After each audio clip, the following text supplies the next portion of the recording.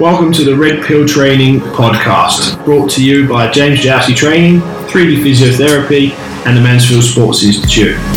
Gemma, James, and Phil delivering topical podcasts on fitness, nutrition, health, lifestyle, training, and sports.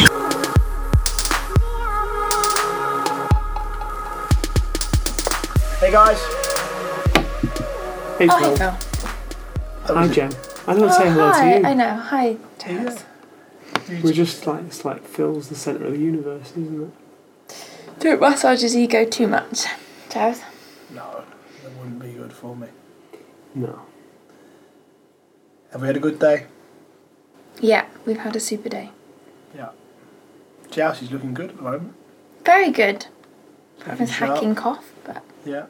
Looking sharp, fella. Nice to see. Thank you. How's the marathon training coming along? Pretty well.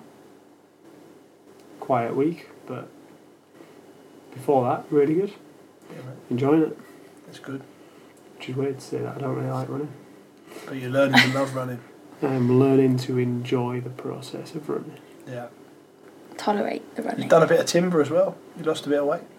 On the scales now, inches. Yeah, I could probably do with a new wardrobe. Yeah. But considering I have no social life, it's not massively important. I had a friend once. Yeah. Did you? I did. Shocking. I did. What are we talking about today? The knee over the toe myth. Is it I've myth? started with myth.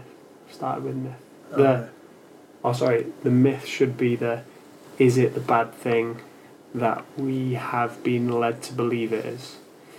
I think as we've kind of considered for years that it's not a bad thing, and the reason this podcast came about was because the other day I was doing a session with a person and I actually said, don't worry about the knee going over the toe, and they were like, what, that's meant to be bad for you.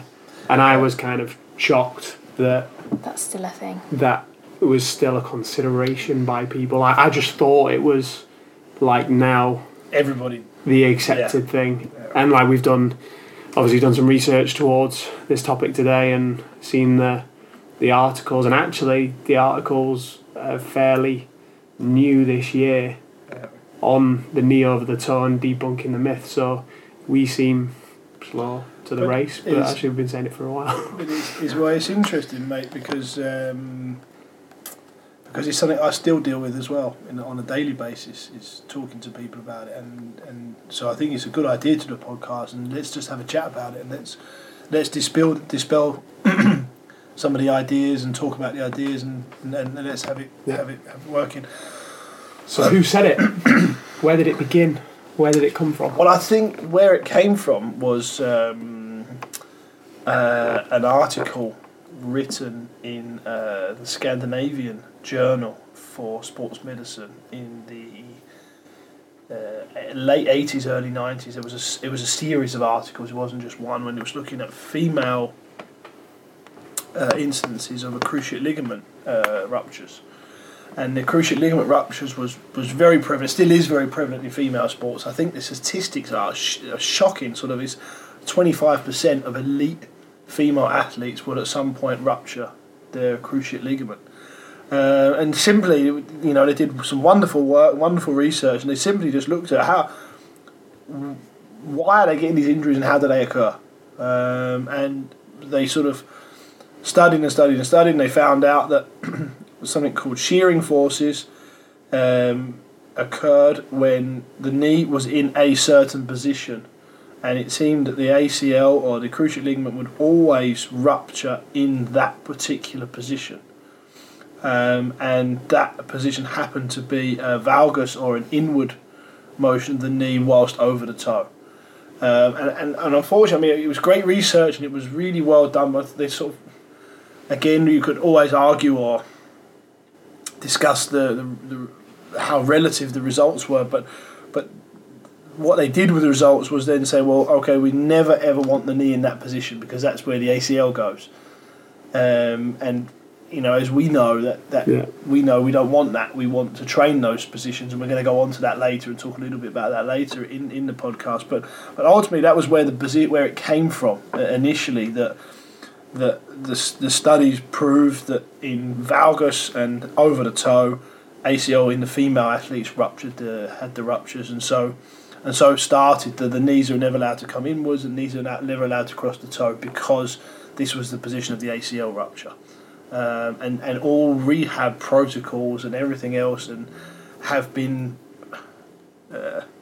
erroneously, in my opinion, based on these papers, which were very, very significant papers of their time, but unfortunately have guided a way of squatting, lunging, and training and step ups for the best part of 30 years now. And that's still going on as well, isn't it, with like rehab protocols for ACLs, and even in some of the healthcare professionals, they're still advising not to allow knees to either come in, which is a different conversation, but knees to drive forward over the top. And actually you should be squatting with your back either up against a wall or dead straight, and still managing to keep your knees from going over your toes. That's still something that's taught because of the risks, or because of the perceived risks to the ACL when you're either rehabbing it, or if you've got somebody with any sort of knee dysfunction or pain, I suppose. I mean, effectively, that knee down against the wall, that chair position, the only way we can physically elicit the chair squat is by doing it against the wall. Yeah. In the sporting world, the vertical shin is the low bar back squat, or the box squat, where they ask for that vertical shin. But then with the vertical shin comes a change in bar position, and then that forward lean of the torso to be able to achieve that position of vertical shin. So we're in a place where we actually, to achieve that position, we've got to make these training adjustments that are moving us away from actually what the body is, how it's designed to actually move. And there was a study that looked at that, didn't it? And even this is way back in 86, I think, and it looked at powerlifters, and it compared successful powerlifters to the sort of less skilled powerlifters, and they had a tendency, the less skilled, to do that sort of bending forward, leaning forward, to try and they sort of hypothesised it was because they didn't want their knees to drive forward, but actually that then increased the load or torque going through their hips and their back compared to the more sort of elite powerlifters. Yeah, I think that's. I've also got a similar study here, which was the University of Memphis in 2003, saying that knees extending over the toes significantly increases stress on the knees. Placing a barrier to block the knee increases the torque on the hip.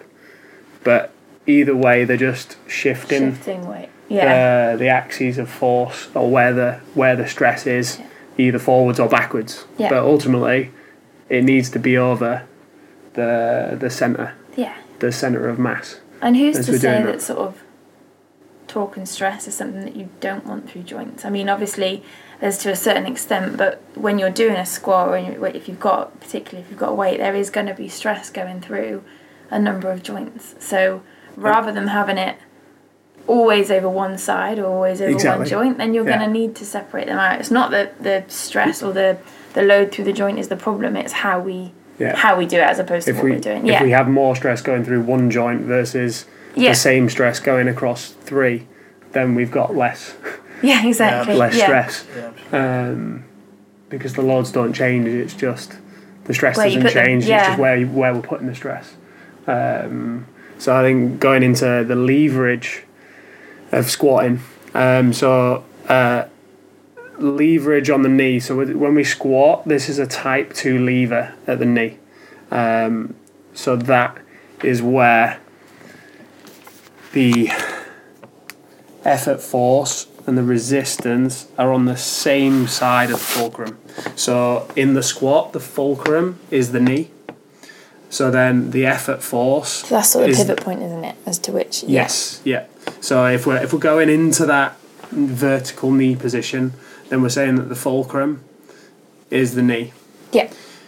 The effort force and the resistance force. So the resistance is the weight, what we're trying to push up, and the effort is coming from the joint proximal or above the knee. So the effort is around the quad, the hamstrings, and the hip. Yeah.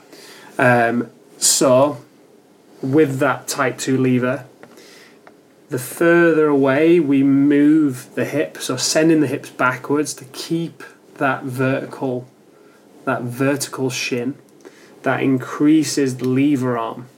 So when we increase the leverage, when we increase the lever arm, that means that we are getting a greater stress at the fulcrum. Yeah. So with less weight, You're increasing that, it takes less, with less weight, we still have greater. Yeah. A bit like how hard it is to hold something out in front of you directly with your arm straight out. It's so much harder than it is sort of bringing it closer towards you. So it's, as we all know, trying to bring the centre of gravity or centre of mass closer towards your... Exactly. Yeah. Which is why going knees over the toes means that everything, the knees are closer to the centre of mass, the hips are closer to the centre of mass, and the weight is closer to the centre of mass. So therefore the force is dissipated better.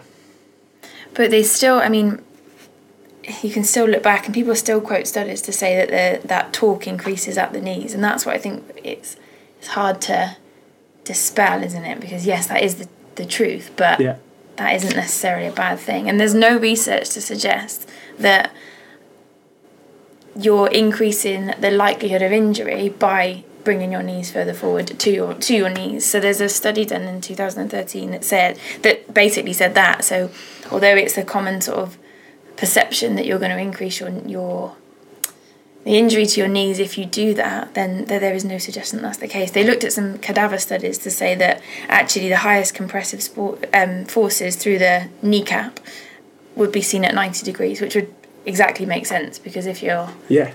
Yeah, exactly. Yeah. Which is then, I mean, actually talking about squatting and leverage there. So if we do the, from the performance point of view, the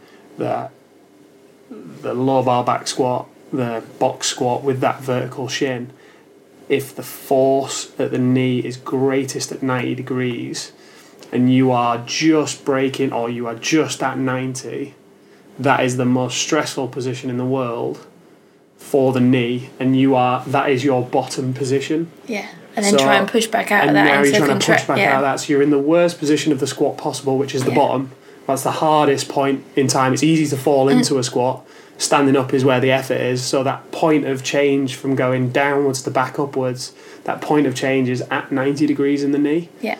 Whereas when the knee drives forwards in the squat, as we then stand up, that 90 degree angle at the knee is now way past.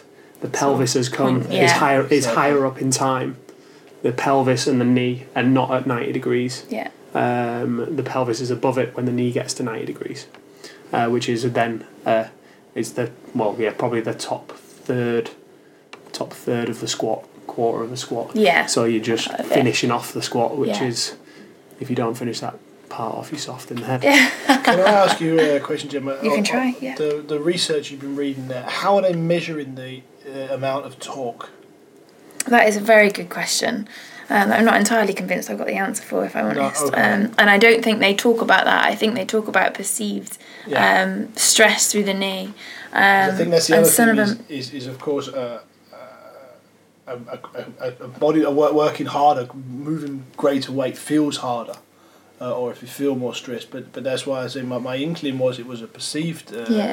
One of the studies that was done that looks at sort of the depth of squat as well, which is, again, 2013, they look at the newtons through the patella and the forces, but again, they're looking at cadavers, so obviously that's easier to...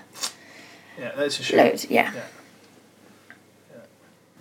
Because, of course, muscular strength has a huge ability, and also activation of different muscle groups. We don't think we need to cover too much of that now, but activation of different muscles has a huge amount to say in that. The fact that when you come forward, when you come forward with your knees going over your toe, then you will have a greater sort of a lower down patella tendon, stress where the sort of wall squat or the wall sit, as we've been talking about there the stress will come a little bit higher up towards the hip, and that's also of course extremely relevant based on the area of the muscle. So of course they will perceive that there's greater stress in the knee because of that, as you say, because the tibia is moving. Because if the tibia that's the shin bone's moving and the femur's moving at the same time, then you will perceive the stress to be a little bit further down in the knee. So if it is just based on where do you feel it hurts the most, and of course you feel it hurts the most with the squat where the knee comes over the toe, but whether it is the most stress for the knee, I doubt that very much. The other thing that going from the stressor sort of through the knees is looking at the contact time between the kneecap and the femur as well when you're sort of pushing up and out of it, and the adaptations of the cartilage and the soft tissues around. That's a really good point. Yeah, so they talk a bit about this similar study and doing MRI scans and doing a movement MRI scan by the looks of things, where they have professional weightlifters, and actually they found that they possess significantly higher cartilage thickness in their kneecaps than people that aren't weightlifting, etc. Without injury. So the greater demand and stress has stimulated. The body has adapted. There's no suggestion that would be a negative thing. It looks, absolutely.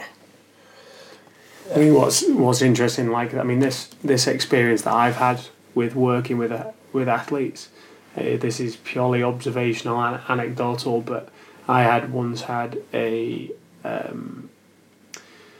young lad who was only 21, does CrossFit, squatting regularly, and he had chronic tendonitis for the last 1 to 2 years in both knees. Really? Couldn't walk up the stairs, couldn't walk down the stairs without pain. Oh, okay. When I assessed his squat, he had very poor ankle range, so very poor dorsiflexion, so he naturally had a vertical shin. And it was just interesting that vertical shin that can't go over the toe. Yeah. Now the guy's got chronic tendonitis. So if that was so safe, if they're not coming forward if going forward is so bad, why is someone that physically can't go forward got chronic tendonitis in the knees? Even though, as they said, that there isn't any sort of real sort of research to suggest that anything will cause injuries to the knees when you're squatting in that position, you can sort of hypothesise that if you do stay at 90 degrees, if we know that the forces are going through the knee at that stage, you can see that you're going to get the tendonitis, the different loading of the cartilage, the sort of pathologies that are then associated with that. And it's the same when you then look at the position that the hips and the back have got to get into. You can, even if you don't have all the research to back it up, you can hypothesise that that's going to put more pressure or more stress or more load incorrectly through the lower back, through the hips and the pelvis. Yeah, I think that when we're squatting there, like you're saying, you stress a structure becomes stronger, and you use it. So it goes back to controlling it. I mean, it doesn't matter what position we're in front of the toe or behind the toe. If you have too much stress to cope with in that particular situation, then it will end up dangerous for you.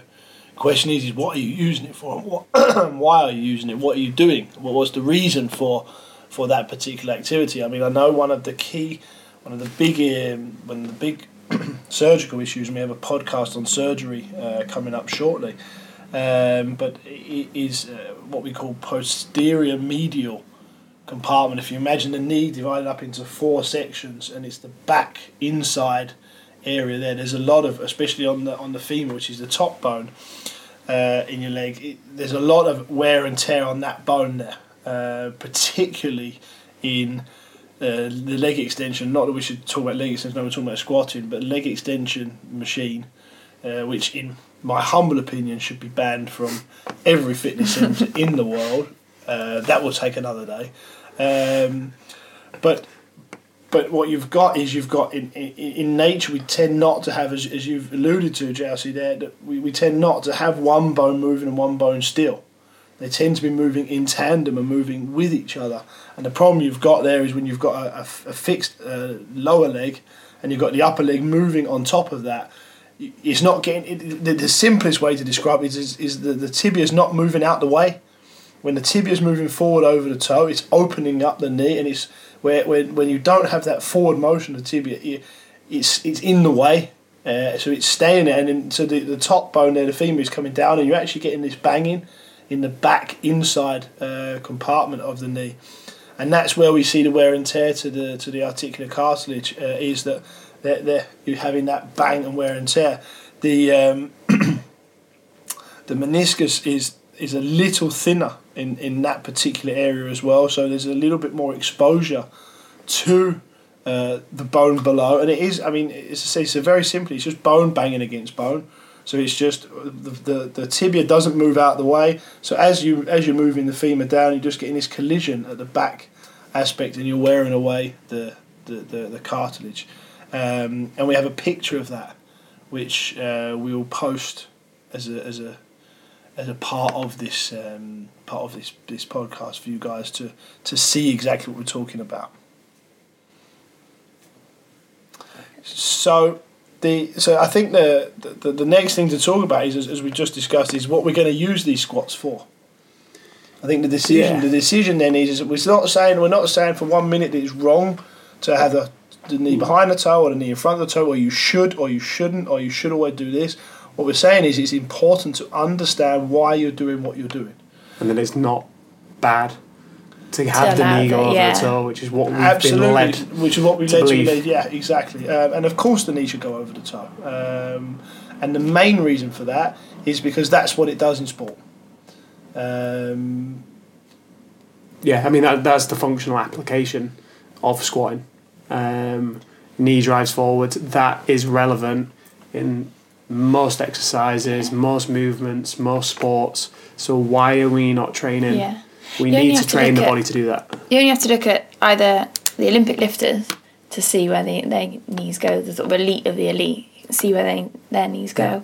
But also children, have a look at children sitting in a squat, and their knees are nowhere near. Yeah. That's sort of behind their toe, they're completely over the top of it, and they don't have any knee problems. It's been the sort of way that we've adapted and changed and almost restricted ourselves that's caused half the problems.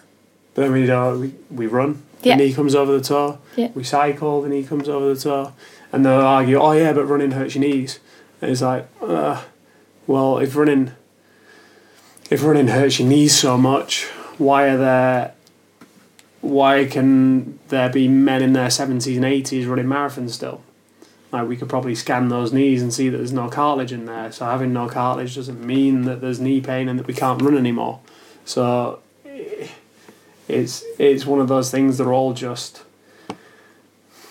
statements that get thrown out there that ultimately we are machines that are wearing down. So we are going to see signs of wear and tear, and it's not because the knee comes over the toe, it's because we're using ourselves. We're using the body.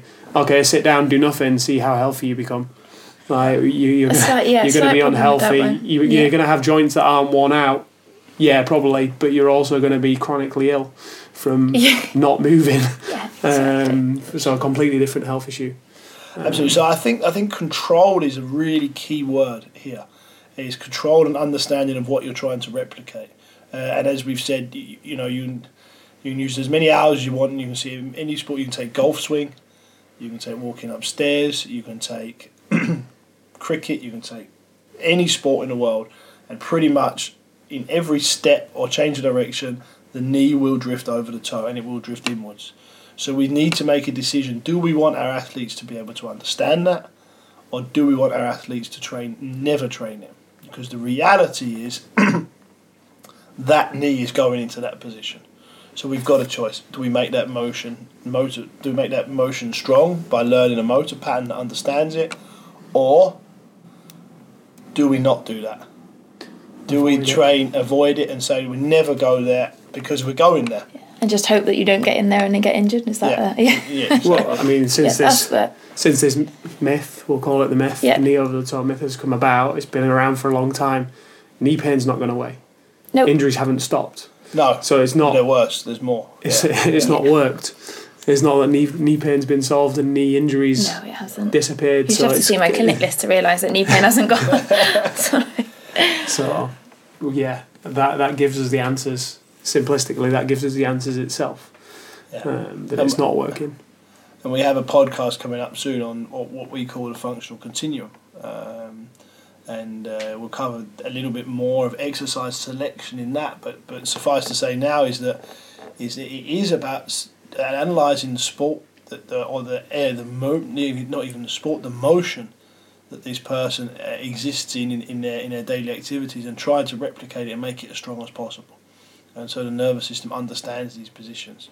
And then there's benefits that go with that, as Gemma said, with quoting a paper there, that that when I have more stress through the knee and my body has to work harder, I stimulate things and I grow things, and I have more integrity and better, and finding the balance between that and then not wearing down too quickly is crucial.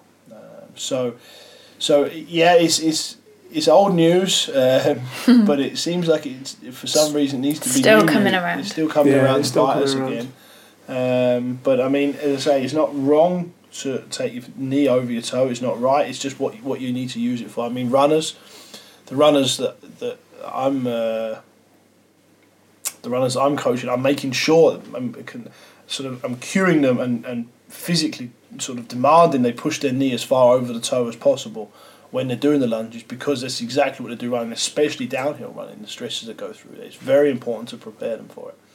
So that's a key element there. Good. Perfect. Have we covered it all, team? I think so. If you've got any questions though and you'd like us to cover it that you don't feel have been answered, if we have missed something, then please fire them over, because we'd love to try and explain it all as best as we can for you. Take it easy.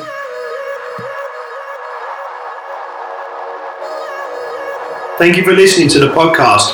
If you're enjoying the podcast and want to come and join us on our Red Pill Movement Assessors course, we'll be teaching you the biomechanical assessment procedure designed by James Jousey and Phil Mansfield. We have 2 dates left this year, the 23rd and 24th of June in Whatever It Takes London, which is selling fast, so book up. Or the 27th and the 28th of October in Reebok CrossFit Nuremberg. Look forward to seeing you there.